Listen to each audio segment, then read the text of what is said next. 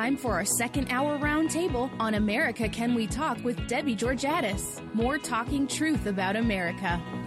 And welcome back to America Can We Talk. My Right View Roundtable tonight is Lori Medina, and we always start our second hour with our Right View Roundtable question of the week. So here's what it is. So I saw these stories that involved and we know President Trump is now on I believe it's 9-day tour of various countries. He left America, I think, on Friday, and they landed in Riyadh, Saudi Arabia. And Melania Trump, as his wife, as well as Ivanka Trump, his daughter, both of them chose to get off the plane and into and walking around within Saudi Arabia without wearing headscarves, which are largely required for women in Saudi Arabia.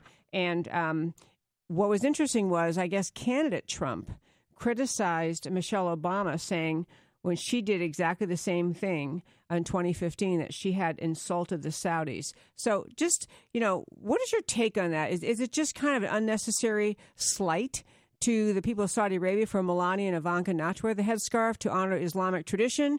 Or was it kind of a statement that you like? Or whatever you want to say. You know, Debbie, how I feel about Trump.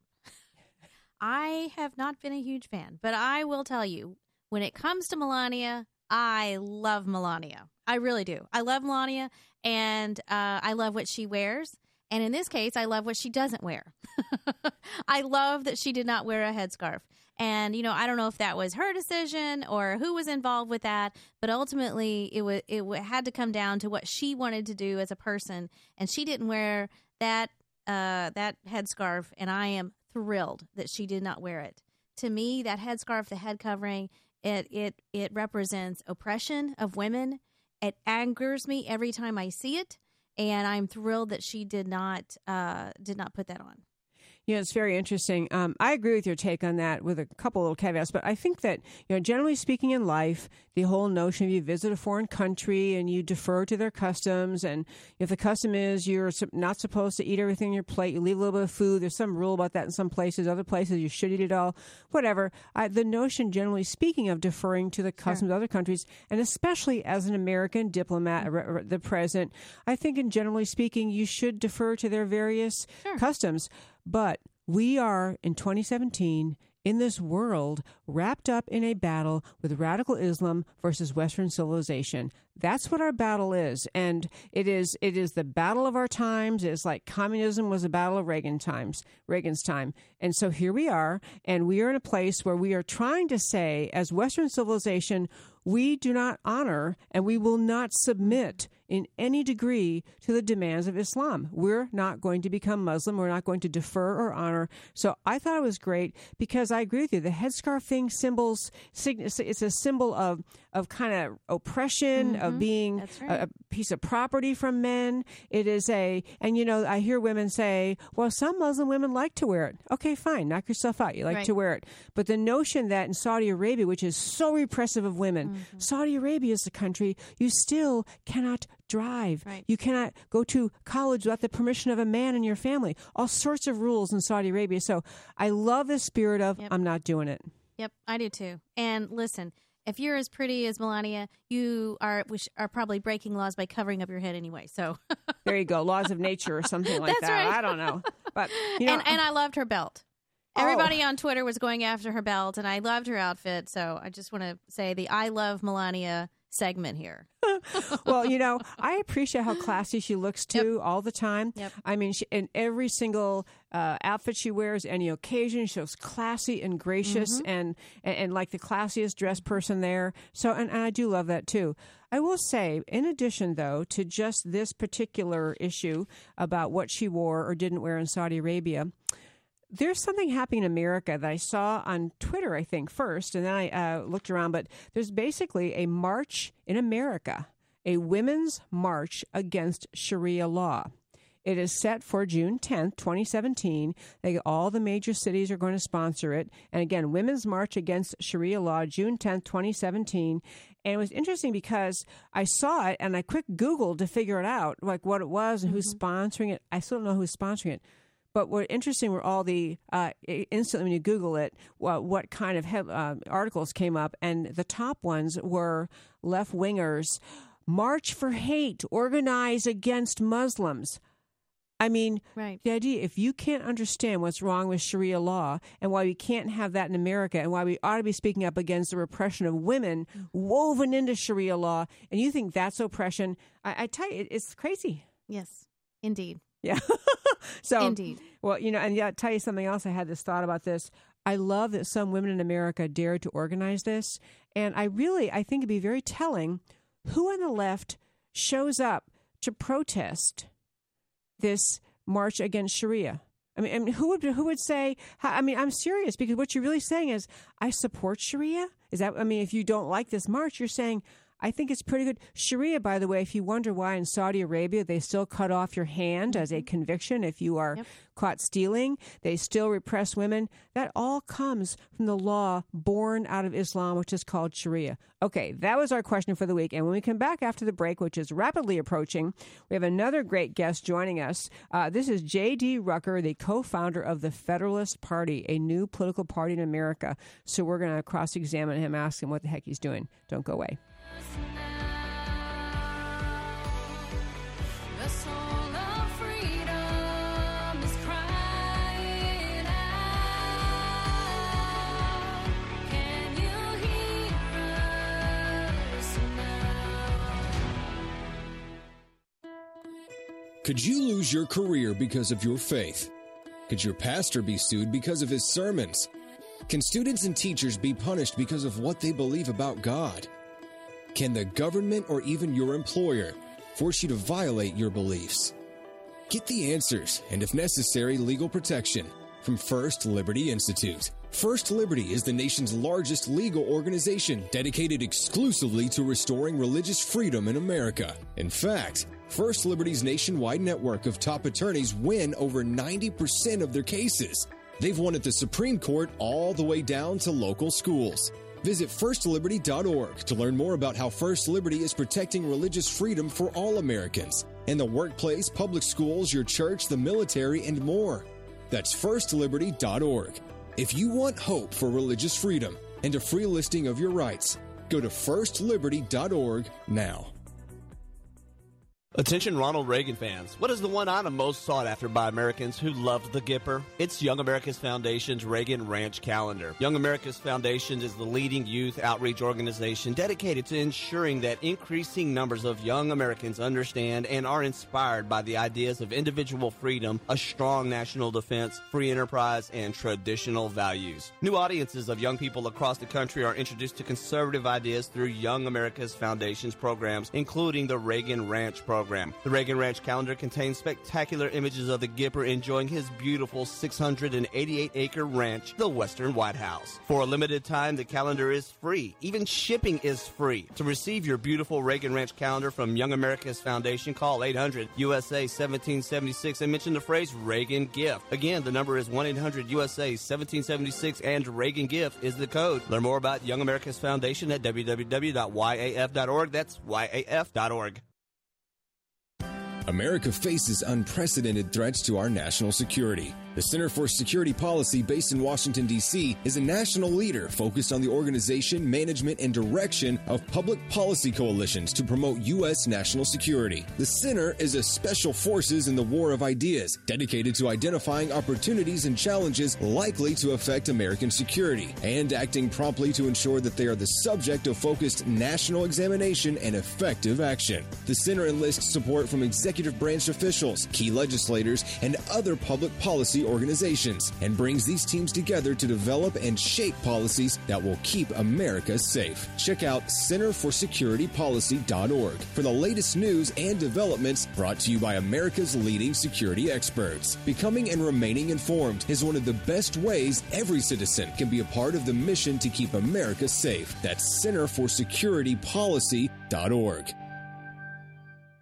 The National Center for Policy Analysis brings together the best and brightest minds to tackle the country's most difficult public policy problems in healthcare, taxes, retirement, education, energy, and now national security. The NCPA works to develop and promote private, free market alternatives to government regulation and control, solving problems by relying on the strength of competition in the private sector. As America's think tank, the NCPA wants to make sure you have access to simple, clear solutions to the issues that matter to you. Come get to know the NCPA at one of their events and join the conversation by following them on Facebook, Twitter, or Instagram. To get policy solutions delivered straight to your inbox, sign up for the NCPA free email newsletter or subscribe to one of their policy blogs. To get involved with America's think tank, go online today to ncpa.org. The NCPA would love your support, and you'll love being part of the solutions to America's challenges. So go to ncpa.org. That's ncpa.org. Can you hear us now? Can you hear us now? And welcome back to America Can We Talk. Thank you so much for tuning in tonight. We just fastest 2 hours and funnest 2 hours of my week. Love doing this show. I have Lori Medina here tonight, my Right View Roundtable and good friend. And we have on the phone, as I mentioned before our break, we have on the phone a gentleman he's actually from California, J.D. Rucker, and he is the co-founder of a new political party called the Federalist Party. He also owns an advertising agency in Southern California. He's a conservative in Southern California, where he lives with his wife and 3 children and a 4th one on the way. So, hello, JD. Hello, how are you? We're very well. We're happy to talk to you. You know, we haven't met you in person. Lori and I are way involved in politics and talk endlessly about different things in politics. So we both are very interested in, and, you know, on the conservative side, just very interested in this idea that you, along with apparently others, are working to found or have founded a new political party on the conservative side called the Federalist Party. So can you just tell us a little bit, like, why are you doing this and what's it all about? Sure. As far as why we're doing it, I've been a lifelong Republican. Okay, from when I could first think about what politics were. I remember loving Reagan, loving the concepts of conservatism, reading about conservatism my entire life. And what we've seen is that the Republican Party, while still being more conservative of the two parties, has been drifting to the left and it's sometimes lurching to the left. And we've seen this just continue. So sure, we've seen some good things coming out of, say, the Tea Party. We've seen conservatives that are getting into office in 2010 and 2014, but we're also seeing a pushback from the establishment, and this is really starting to affect the ability of a small government movement, a freedom-loving movement to grow. And so rather than continuously just saying, okay, the next year, next election, next time, we're going to finally get that conservative presidential candidate, or we're going to get enough conservatives in Congress to actually do something about it, we decided we're just not going to wait anymore. We're going to focus on Federalist values. And we look at federalism as essentially, conservatism, but magnified, kind of focused, sort of like a magnifying glass of conservatism.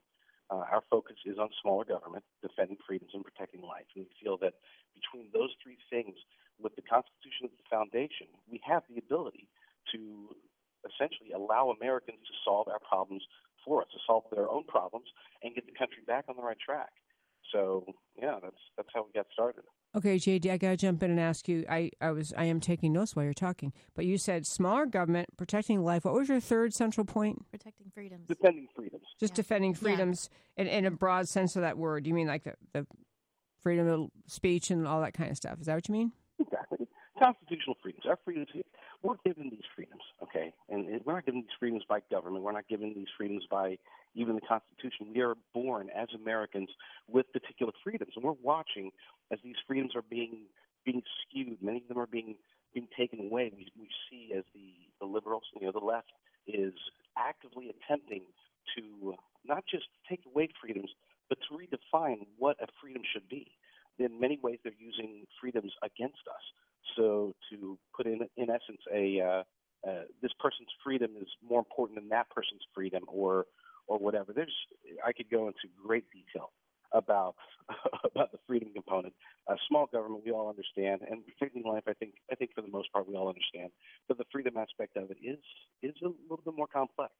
There are libertarians, for example. The Libertarian Party has been essentially pushing for freedom for a long time. Same thing with the Constitution Party, and many in the Republican Party do as well. But there seems to be challenges when it comes to defending these freedoms. For example, with the Libertarian Party, their biggest challenge is just strategy. I'm not against the libertarian concept by any means, but the party leadership, the party itself, has not been able to really make an impact. And for as long as they've been doing it, and with as much momentum as they've had, for them to not be able to really, get a bunch of governors or congressmen or even local politicians, their strategy is flawed. So we looked at it, and we really decided that for us to be able to defend these freedoms, whether it's, like you said, the First Amendment, Second Amendment, the ability to carry guns should be very easy and fundamental.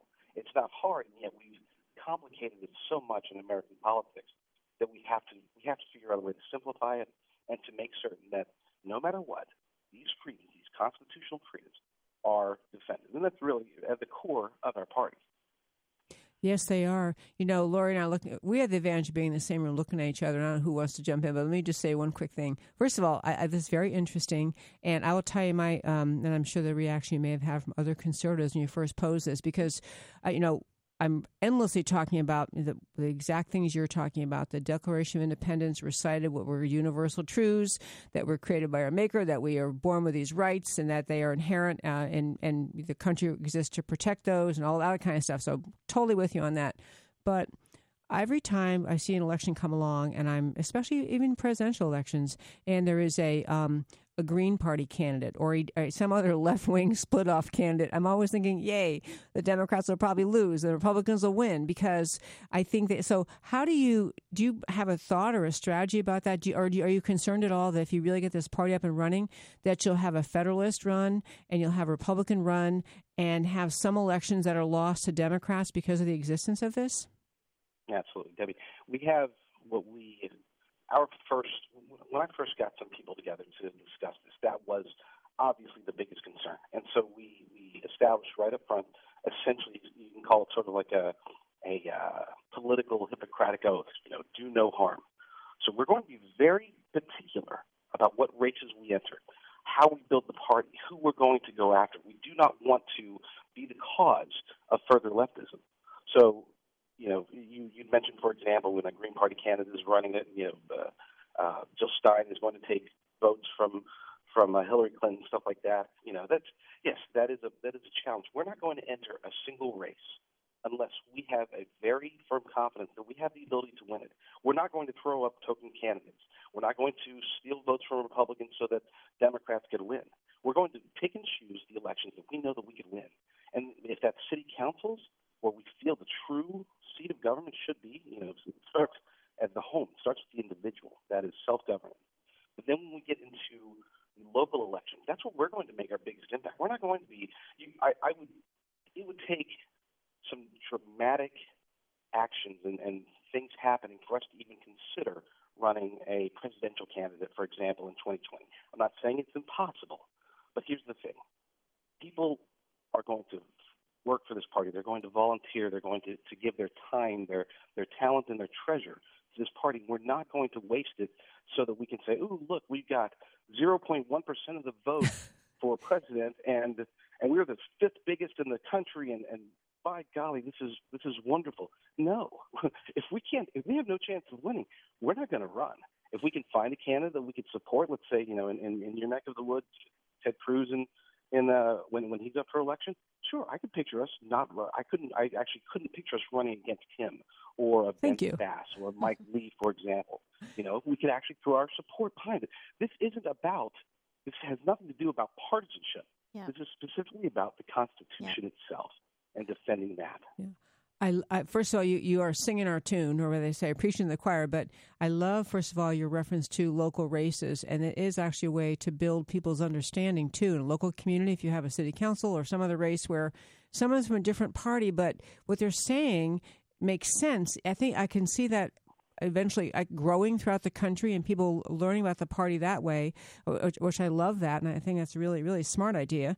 And I also will say what you're expressing, though, is essentially frustration with the Republican Party that literally millions feel, which is why the Tea Party got started, why we have just deep dissatisfaction, people not showing up in national elections. It was a really odd thing this year. I know actually, I meant to go quick question in before we get to a break in about a minute, but this party that you're describing, this did not come to being or come to thought because of Donald Trump's campaign. This pre-existed, this idea came along long before he did. Is that right? Absolutely. Well, I wouldn't say long before. It did.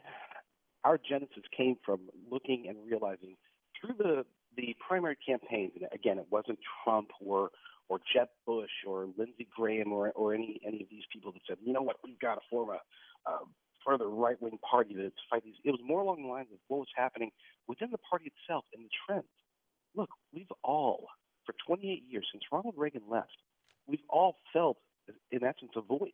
And that void has been, whether it's in the form of government getting bigger, budgets getting passed that should never be passed, Republicans that are supposedly against, whether it's Planned Parenthood or whatever, still voting to fund these. Okay, this is wrong.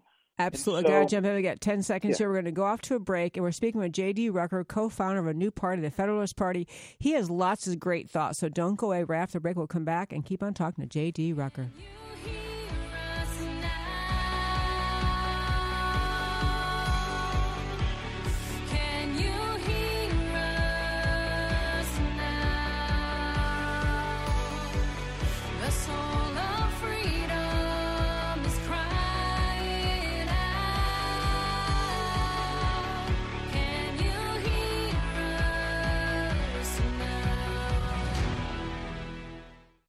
Our nation faces a choice: the path of big government based out of Washington, or the unique brand of liberty and prosperity enjoyed here in Texas. For 27 years, the Texas Public Policy Foundation has helped leaders in the Lone Star State prove that fiscal restraint and small government can deliver opportunity and prosperity for all. The Texas Public Policy Foundation promotes and defends solutions here and around the country based on liberty, free enterprise, and personal responsibility. Whether informing the national debate on property rights, energy, taxes, education, or criminal justice, the foundation works to translate ideas into real change. The Texas Public Policy Foundation does not accept government funds or contributions to influence the outcome of its research. It is supported by thousands of people like you who are concerned about the future of our country. You can help Texas remain strong as the beacon of liberty in America. Visit TexasPolicy.com to learn more.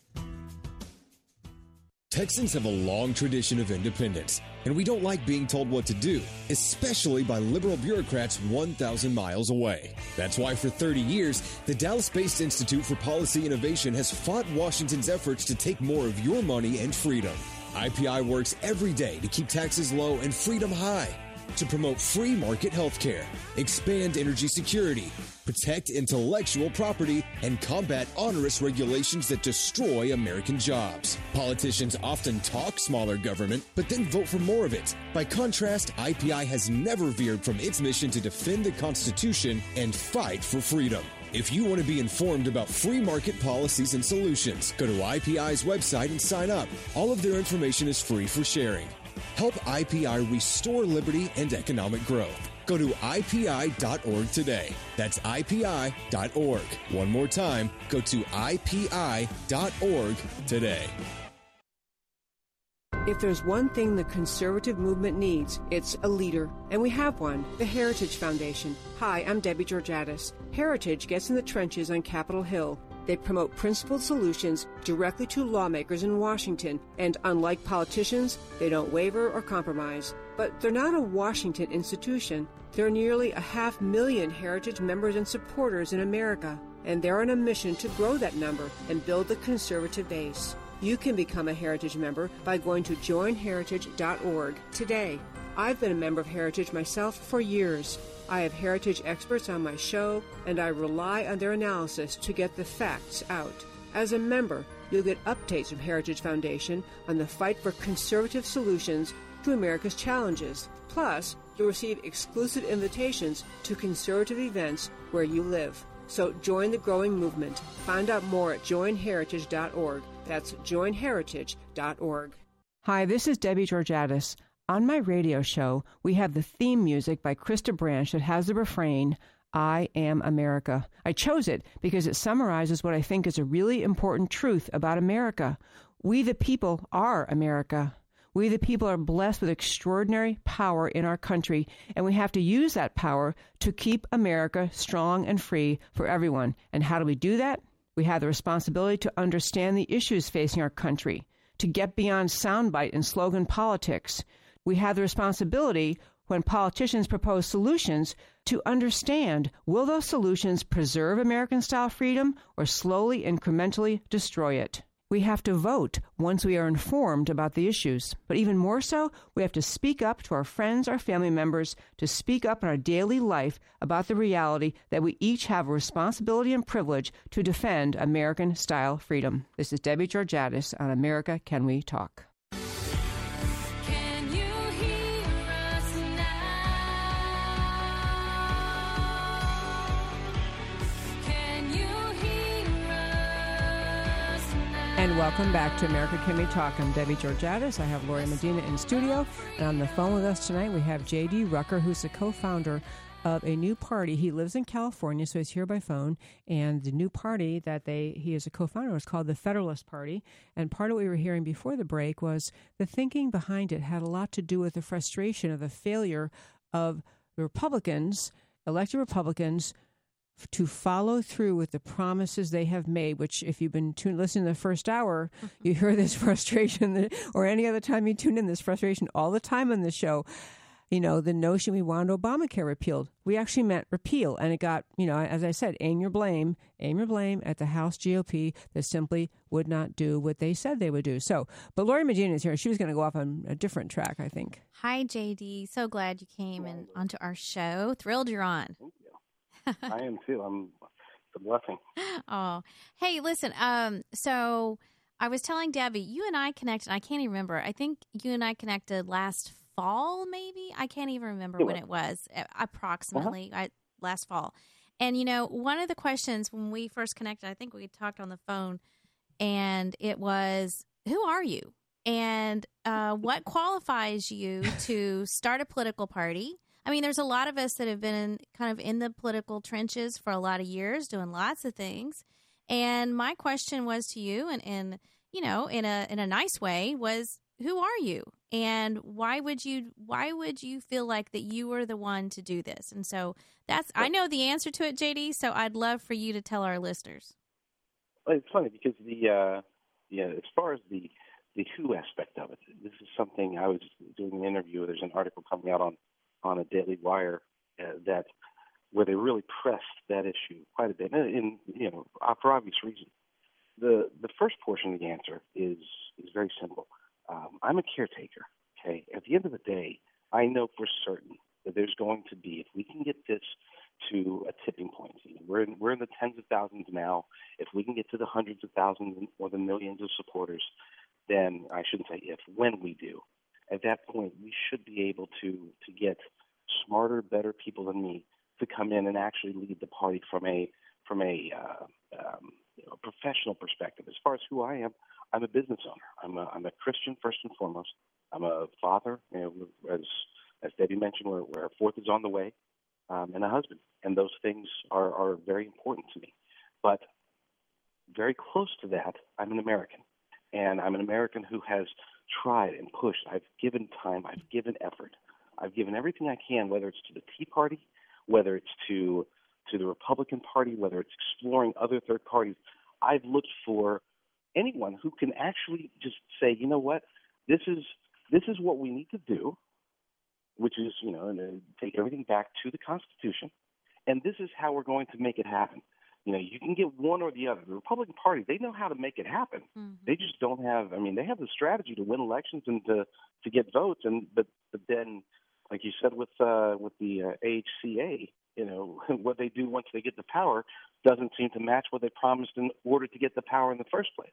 Then you have other parties out there that seem to want to do the right thing, but they don't have a strategy to bring it together. Who is J.D. Rucker? Who am I? I feel I'm somebody who can bring both of those things together. Not just myself, but keep in mind there are people I speak to, this core group, this executive group, every night, 4 nights a week, and then other portions of it a couple of nights a week, where we're planning out, trying to figure out what is the best way to do this. What I bring to the table is at least a modernized strategy from a viral perspective, being able to take my experience owning an advertising firm, doing this for over a decade, and apply modern technology, modern thought as far as how to get a message out to this third party, this smaller party idea. I know for certain that if we can take the Federalist message and get it in front of enough people, that they will embrace it. Yeah, earlier, I think you preceded me, Dr. Sterling Burnett, big fan. The guy knows what he's talking about.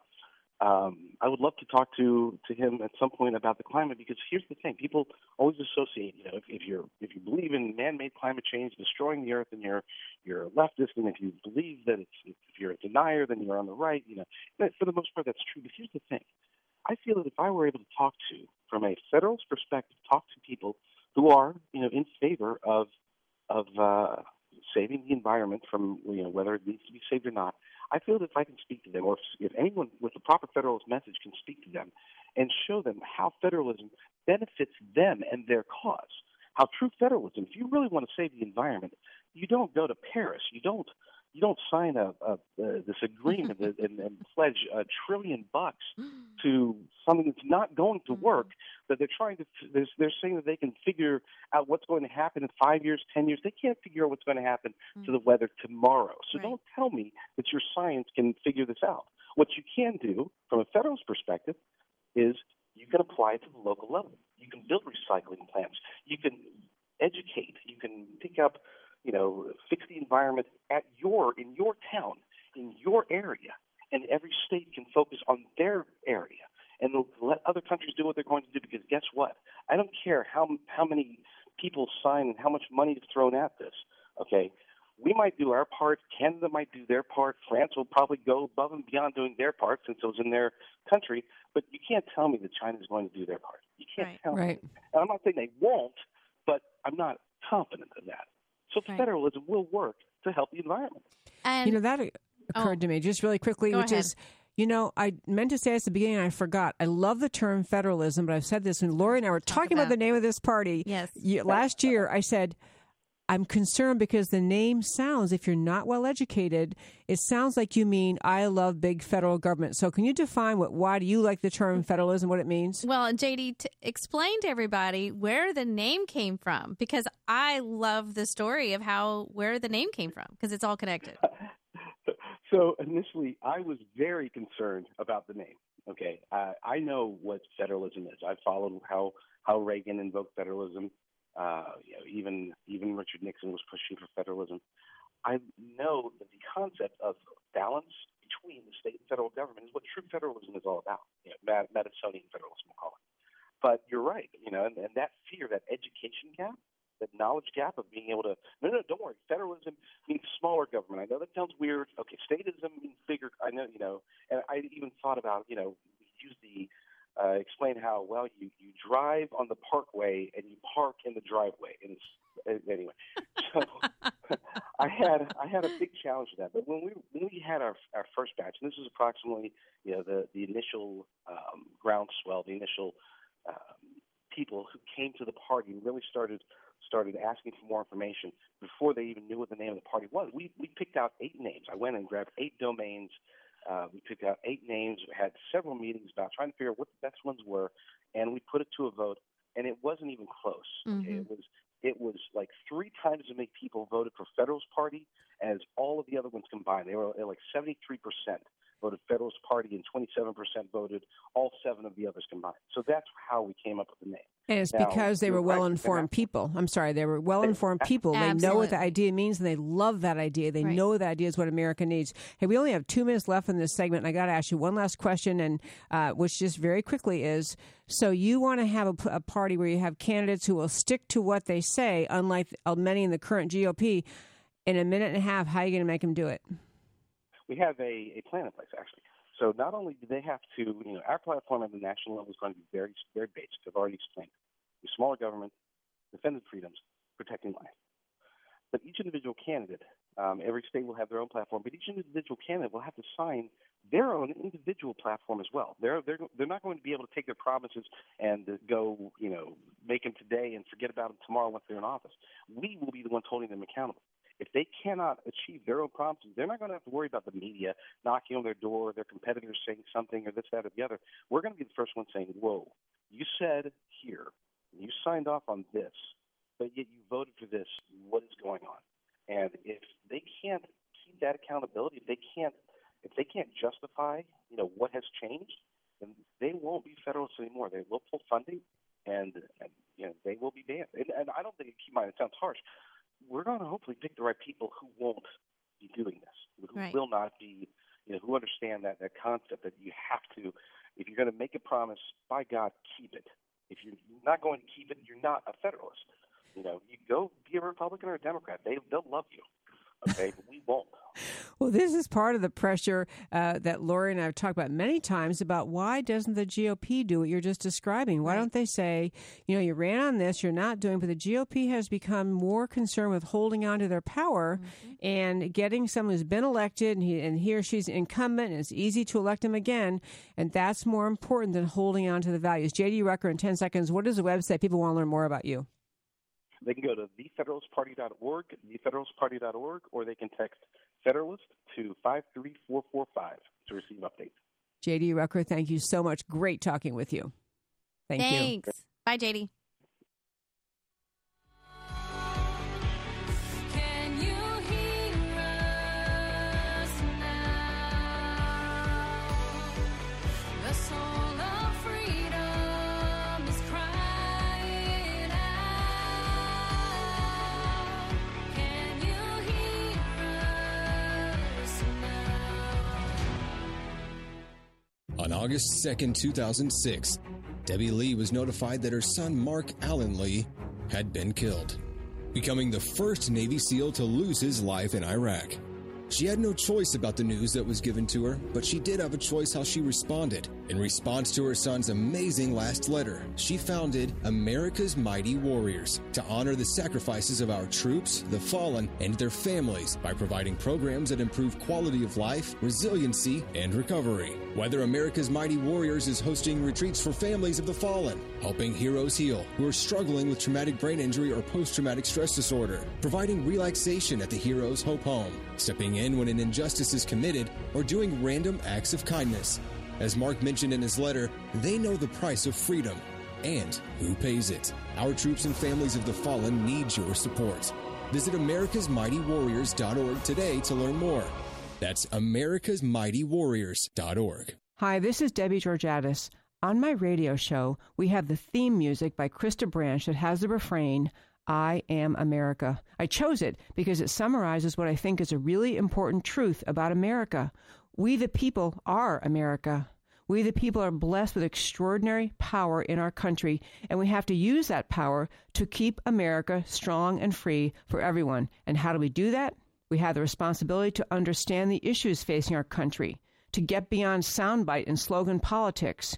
We have the responsibility, when politicians propose solutions, to understand, will those solutions preserve American-style freedom or slowly, incrementally destroy it? We have to vote once we are informed about the issues. But even more so, we have to speak up to our friends, our family members, to speak up in our daily life about the reality that we each have a responsibility and privilege to defend American-style freedom. This is Debbie Georgatos on America Can We Talk.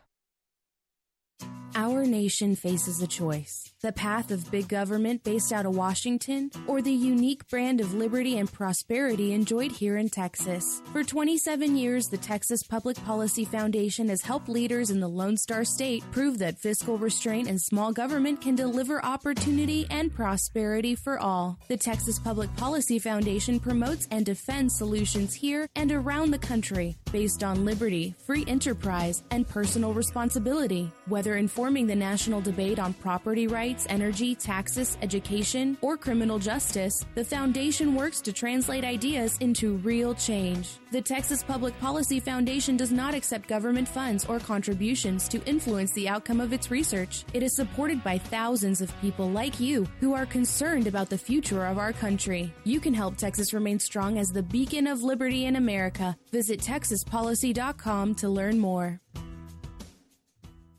There's a lot of talk today among media, in academia, in our culture about everything that is supposedly wrong with America.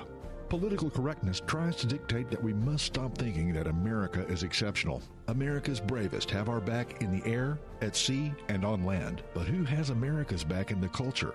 In schools, on cable television, in newspapers? It's time to end the greatest prejudice on earth: anti-Americanism. And who makes the case for America? FLAG does. FLAG is the Foundation for Liberty and American Greatness.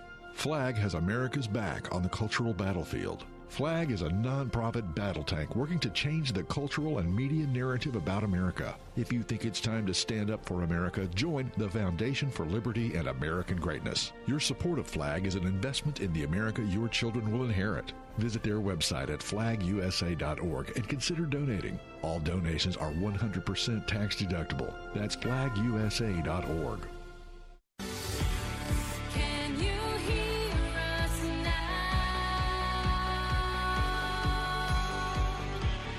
Can you hear us? And welcome back to the final segment of America Can We Talk. Thank you so much for tuning in. I want to say my thank you at the start of this segment to the sponsor for the show, without whom the show would not be possible. GC Works.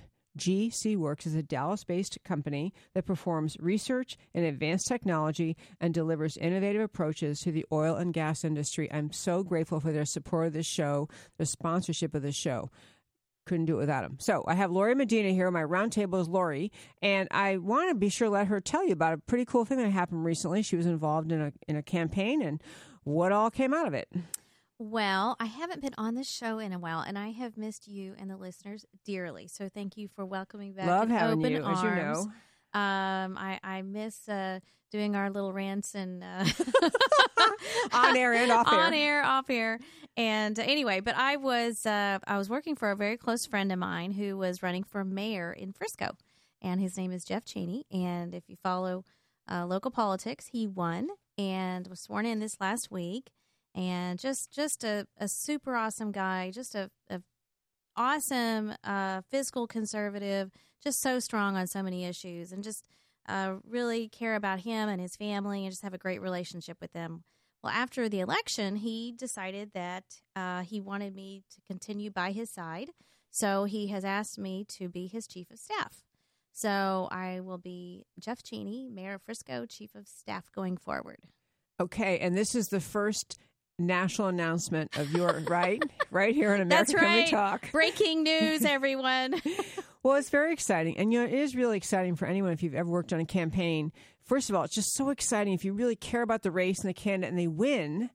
And then it's even more exciting to be able to go in and work with them in some way. And in this case, we were just talking actually with the previous guest just a few moments ago, J.D. Rucker, about the importance of local races and how, that's a place you can bring change and you can bring new ideas. And it's very close to the ground. Yep. And, Frisco's been named fastest growing city in America for many, many years. So there's a big spotlight on this little town of 162,000. And now I have the opportunity to help Jeff actually put in place and follow through on the campaign promises and things that we said we would do. So, which is very exciting for me. I will say for listeners, if you are in Peoria, Illinois, or Columbus, Georgia, I will say Frisco is a town just north of Dallas, quite a ways north, and it is suburbia is a good word for it, I guess, but it's a little bit countrified, a little bit out there past suburbia. Lovely And of course, it is a target, therefore, for lots of people to say, hey, we should grow this by, slapping up a bunch of apartment complexes and bringing in, so it's just really the quest in America to hold on to some kind of Americana community. And it's the world headquarters of the Dallas Cowboys. Okay, that is the end of the story. There you go. What else can you say about Frisco? Okay, well, we have just this few minutes left to talk tonight, and I always say this show is about preserving the most important political idea in the world, which is America, and everyone doing your part, each generation, to preserve this country. I love talking, and we have talked many times. I had guests on the show from Israel. In fact, I've done the show from Israel, and which was just a blessing. My husband does a lot of business there, and so I was able to go with him in February, I think that was, and did a show from there. It was really fun.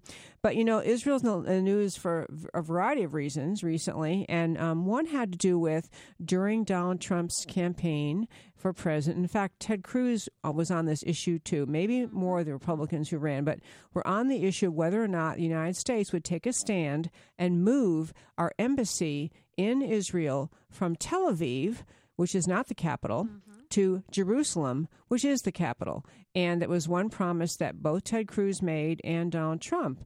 Promise is a strong word, but commitment said, we're going to move the embassy, the American embassy in Israel, to Jerusalem. And now President Trump is on his trip he's in Saudi Arabia, he's going to the Vatican, he's going to Israel, he's meeting with Benjamin Netanyahu. He's going someplace else too, I think. But anyway, he's traveling abroad. It's a really, really big trip. And so there was anticipation, hope that maybe in this trip, President Trump would announce, yes, as a matter of fact, we're moving the embassy. And they appear to be backing off. He hasn't said, never mind, we're not. But it's kind of this isn't the right time to raise that. And you just have the sense that, as in previous presidencies, at least I think it was George W. Bush and definitely Bill Clinton, said they'd move the embassy and then didn't. And this new reticence by President Trump about moving the embassy from Tel Aviv to Jerusalem follows on the heels of the president's visit in the White House with Mahmoud Abbas 10 days ago or so, the Palestinian Authority chairman. And I find this, I know the arguments. I'm sure people say, how are you going to start a peace process if they make the Palestinians mad? But go ahead, listen, we have been giving the Palestinians and the Arabs everything they have wanted every time they ask. We know the classic story of Bill Clinton when he brought the PLO at the time and the Israelis to the White House and basically gave everything to Arafat that he wanted, and he still rejected it. And it was for a two-state deal. And the thing is giving them more is not going to make them live in peace with Israel. We know that for a fact. And this is also on the heels with, this Wailing Wall comment by McMaster's. You need to tell our listeners what that was. McMaster's came out and was asked about the Wailing Wall, and he said that that the Wailing Wall was not a distinct Jewish monument or place, that it was something that all religions looked to or held sacred. Okay, McMaster's being is it National Security Advisor? I think so. Okay, so McMaster, he's also the one who has already come on board with, we can't really call it radical Islam. We can't really talk about, we can't associate terrorism with Islam. Right. What is he doing in this administration? Right. Well, but it's all these little things. It's the Mahmoud Abbas, it's the Wailing Wall, and then earlier on, a few weeks ago, didn't they say something about the Golan Heights and those developments that Israel needed to back off of that area? And that was Trump himself that said that, right, in that press conference, I believe. And so, the thing is he came out so strong for Israel and for conservatives, for Republicans, and for Christians. Especially for evangelical Christians, we have a very high regard, and we understand the importance of keeping Israel safe. That is very important to us as voters and as Americans. And we see Trump going the opposite direction on that important Israeli policy.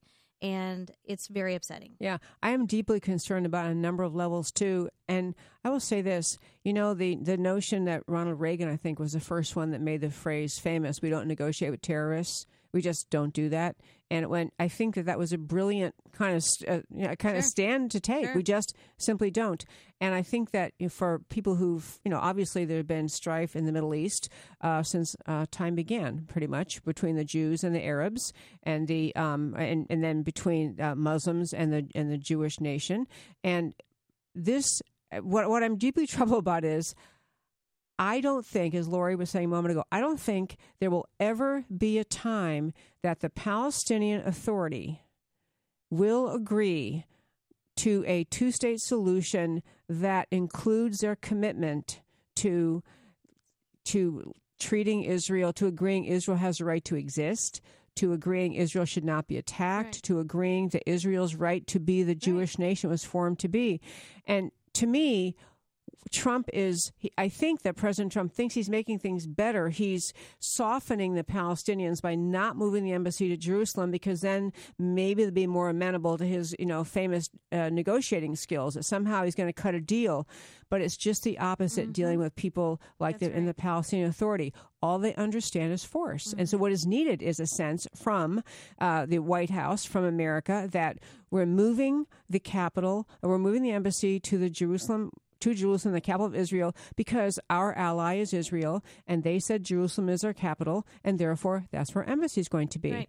And so, I think we would be, just the opposite of what Trump seems to be thinking. I think we'd be in a stronger position, because Palestinians, they're going to get mad about it. They may lob some rockets. But at the end of the day, for us to say we're taking a firm stand, Israel's our ally, and you're going to buck. And we would be stronger with all of our allies worldwide. And I think we'd be on better footing with our enemies worldwide. I think they would know that we are in control and that we're going to follow through on Trump's promises that he made. He made a lot of bold, big promises during the campaign. And right now, he needs to start following through on some of them.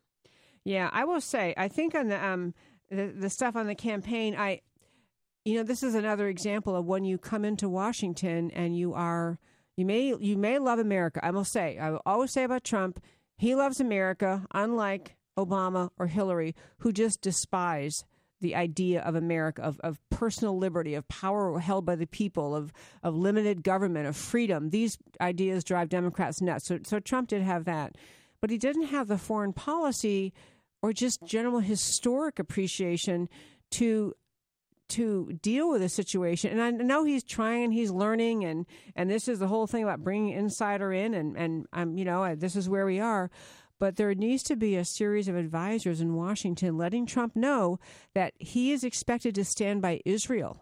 And we're just going to end up with the, ridiculous wasted time of another negotiation, because the Palestinians, if they sense weakness on the part of Trump, if they sense America is going to try to play both sides of it, what they have done since time began, they will continue their aggression against Israel. But because Trump doesn't stand strong on any ideology, any philosophy, any theology, morality. He has no stand on these issues, that he has this coterie of people around him that have all various beliefs. And so that's why he's never going to have that. He's never going to have people that stand by him and say, Trump, you've got to do this when it comes to Israel, because he has so many different people saying so many different things. Yeah, he has that, and he has a kind of a, when you don't, that old expression about if you don't stand for something, you'll fall for anything. Just he doesn't really have a sense of judging the rightness of Israel versus the Palestinians' claim to things. He hears both sides and thinks they both probably have some value. Okay, before we tune out, because we're only 30 seconds away, I do want to say, in a positive note, that today President Trump gave a speech in Saudi Arabia. It will be posted at americacanwetalk.org. And it was very good. Yes, it will be posted on our Facebook page, a very good speech in which he very firmly called on the Muslim-majority nations to crack down on terrorism, told them they're responsible to be part of stopping it. It was a great speech. I will give them that, a great speech, which I will post at America Can We Talk. So, fastest 2 hours of my week. Love, love, love having you tune in. Thank you so much for listening. Come back every week to America Can We Talk. We talk truth about America and why it matters to you. Thank you for listening to America Can We Talk with Debbie Georgatos. To learn more or to contact Debbie, go to americacanwetalk.org. America Can We Talk? Truth about America.